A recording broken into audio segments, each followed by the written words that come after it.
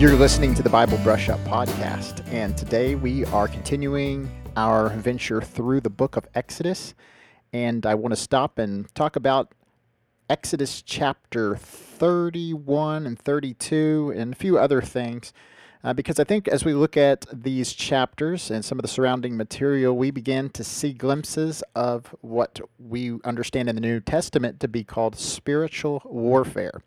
And that's the idea that where God is working, Satan likes to step in and interrupt or try to interrupt God's plan.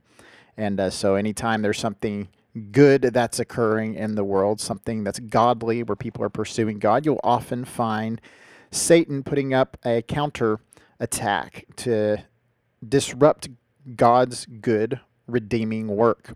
That's exactly what we see in the Garden of Eden. God has made something good and precious, and Satan comes in and he wreaks havoc on that good and perfect environment. We see this in the church. God is doing something great. He is using his word to transform lives, but then Satan comes in and he tries to disrupt by bringing disunity and causing people to bicker and fight over things that they shouldn't.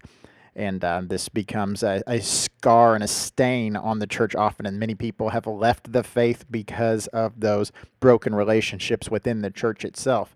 And so Satan comes in and he disrupts God's work in the church and in other endeavors. We could probably sit here and talk about various places where God has done something good and Satan comes and tries to destroy that.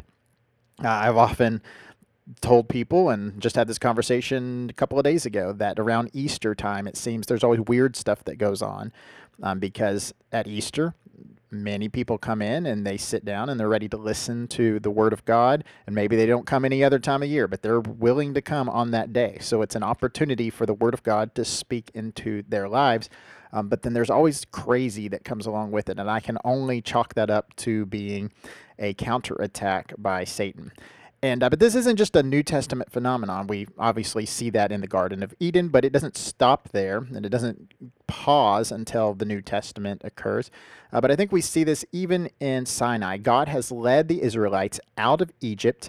They're now on their way to being their own people. They're heading towards the Promised Land. God has fulfilled his promises to Abraham that he would preserve people like he did through Joseph, that he would preserve their land like he's doing through Moses, and they are going to the fulfillment of these promises made to Abraham under the Abrahamic covenant. And God gives Moses the 10 Commandments, and he tells them what they need to do, how they need to build the tabernacle, and all this stuff. And so God is really working in the lives of these people. But after he gives them these commands, in chapter 31, it says this: "The Lord said to Moses, see, I have called by name Bezaleel, the son of Uri, the son of Hur, from the tribe of Judah. And I have filled him with the Spirit of God, with the ability and intelligence and knowledge and all craftsmanship, da-di-da-di-da-di." Okay, and so he has chosen this man, and he goes on to name other people that will be involved in the process too. And God has filled them with his Spirit for a particular task, for a work. And that work is the crafting of the tabernacle and the instruments and furnishings that will go in the tabernacle. And he has given him this supernatural knowledge from on high to craft these things and to be able to make these the gold and silver ornaments they have into the furnishings that they will use for their worship of Yahweh. And so this is good. This is God continuing this good work. And that's what happens in chapter 31. But right after this chapter, we get to chapter 32, and the people are down the mountain on their own, realizing that Moses has been gone for some time. They don't know where he's at. They don't know if he's coming back. And so they want gods. And Moses has been the representation of Yahweh to the people, and now he's out of the picture. And so they immediately revert back to their old ways. They've been in Egypt for so long that it's second nature for them to worship gods like Baal, who this calf that they make out of gold represents. And so while God is doing something good up on the mountain by speaking directly to Moses and giving his perfect law, and while God is also doing something good down at the bottom of the mountain, down in the valley with the people of God, by putting his Spirit on certain individuals. And when you read chapter 31, God's already done this. He's already put his Spirit on these people. So there are people in the midst of this larger group that already have the Spirit of God, and they're already being moved and burdened to make these furnishings out of gold and silver. And all of a sudden, Satan tempts the people to use their gold and silver in a different way. And so they bring their gold and silver and all their precious jewels to Aaron, and they end up making the idol to Baal. And so they go back to their Egyptian gods rather than serving Yahweh. And so we see the spiritual warfare going on. God is working both, not just on the mountain. It's not like he's up on the mountain and the people are left to themselves, but God is working on the mountain and in the people, and still Satan comes to disrupt the plan. And so there is a major setback, and because of this, Moses makes them melt down the calf and drink the water that the gold was put into, and then he also instructs them to lead in some disciplinary action by killing some of the people that were primarily involved in this rebellion. And so I just want you to see that and to be thinking about how Satan is trying to disrupt God's plan throughout the remainder of our reading in the Torah. And we'll definitely make those connections and correlations to our New Testament readings that we do in the future as we go back through the New Testament at some point. We're reading through and we see the talk about spiritual warfare. We see Satan trying to disrupt the plans of the church and disrupt the plan of the Messiah, Jesus Christ. All of this is just a continuation of what was started in Genesis. The next thing I'd like to look at in chapter 33, so we went 31, 32, now we're looking at 33, is there's a purpose statement there, and there's really a good explanation of what is happening in this section of the Torah. In verse 16, it says this: Moses has now gone back up the mountain. He's talking to God again after he's already broken the 10 Commandments on the ground, after seeing this golden calf and seeing people worshiping this false god. And Moses, when he's talking to God, says this: "For how shall it be known that I have found favor in your sight, I and your people? Is it not in your going with us so that we are distinct, I and your people, from every other people on the face of the earth?" You see, as we've walked with Moses and the Israelites, one of the things that God is doing with them is making them distinct. You may have asked yourself, why is God changing their months? Like, they had months already. The Egyptians had months, but now they're getting a new calendar. Not only are they getting a new calendar, but now God is starting to set up different festivals and celebrations. They're going to, every year, celebrate the Passover. Every year, the Feast of Ingathering. Every year, the Day of Atonement. Every year, they've got these festivals that God is coming up with that are going to be unique to the Israelite people, that are tied not only to their own history, but to Yahweh himself. Much of their celebration is a celebration of Yahweh and what he's doing. So in that sense, they're becoming very distinct, and that is necessary to make them a people, because they had really been absorbed into Egypt, and their identity was somewhat lost as they spent hundreds of years in the land of Egypt as simply shepherds of Egypt and slaves of Egypt. And so it would have been easy for these generations that had come about to have lost sight of the Abrahamic covenant, to have lost sight of who their descendants were and what their calling was. And God is having to reinstitute and revamp these notions that they are a unique people that have been called out of these other people groups in the world. And that's very evident by the fact that they instinctively return back to the worship of Baal. They go back to worshiping what Egypt worshiped because deep down inside they still feel like they're Egyptians, and God is fighting against that urge and saying, no, you are different and distinct. And Moses recognizes that, he understands that, but he also understands that their distinctness is not tied up only in festivals. Them and of themselves do not make them distinct. What makes them really distinct is that God goes with them. He is with them. Yahweh is in their midst. And that's why the tabernacle was so important for them, because that was Yahweh's presence. He was going to be there with them, going with them. And as long as he was there with them, they would be distinct.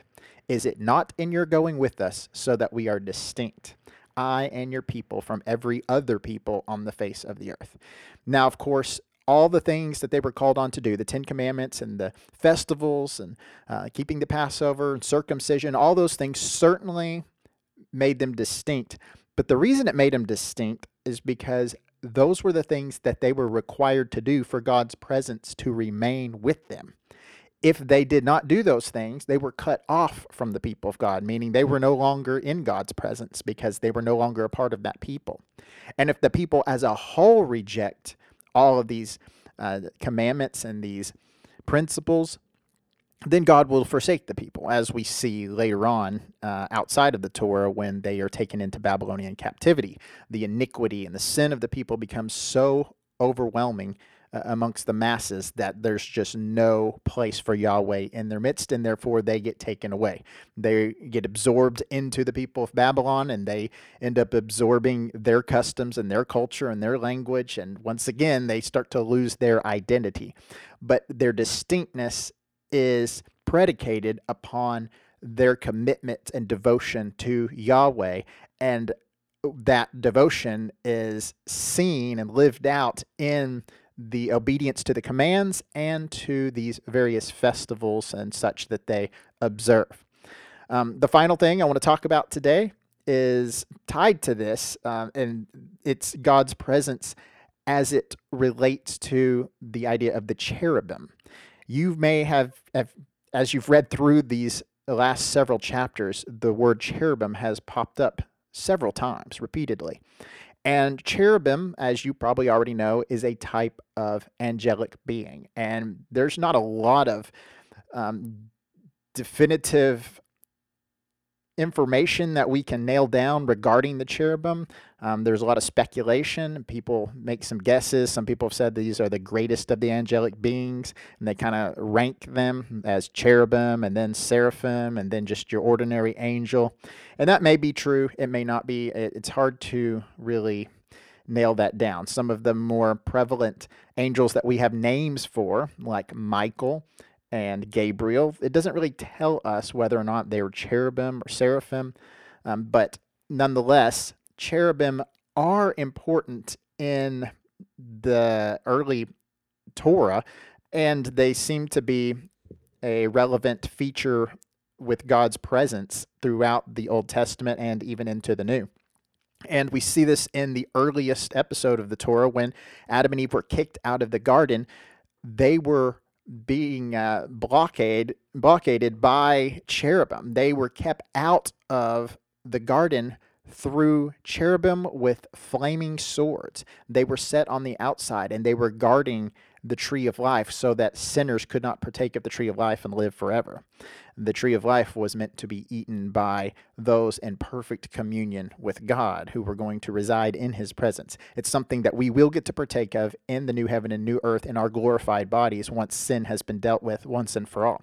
But in this earliest episode, they do not get to partake of it because the cherubim are guarding it. They're guarding God's presence. They're guarding God's holy place.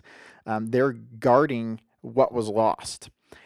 And that image is already seared in the minds of those who are students of the Old Testament. And so now we get to this restoration of Eden, as I've talked about, and God is creating imagery of Eden in the tabernacle, in the almond blossoms that are on the lampstand that represent the tree of life, and much of what was in Eden, we see some symbolisms, and even the breastpiece of Aaron and the stones that were found in Eden are on his breastpiece. These reminders of Eden come with another reminder that was lost. Those things were lost because of sin. And now cherubim are being stitched into the fabric of the curtains, and cherubim are being hammered out in gold to sit in the holy place. And God is going to be writing on the cherubim. He sits on the cherubim. And so we see him sitting on the cherubim in the Holy of Holies, in the Ark of the Covenant, within the holy place of the tabernacle.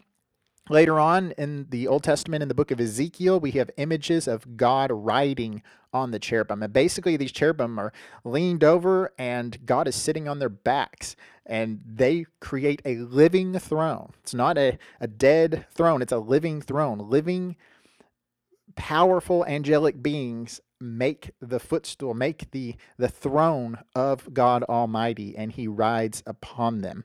And this idea of this living throne just shows us the power and the might and the fact that we serve a living God that's much different and distinct from the rest of the world.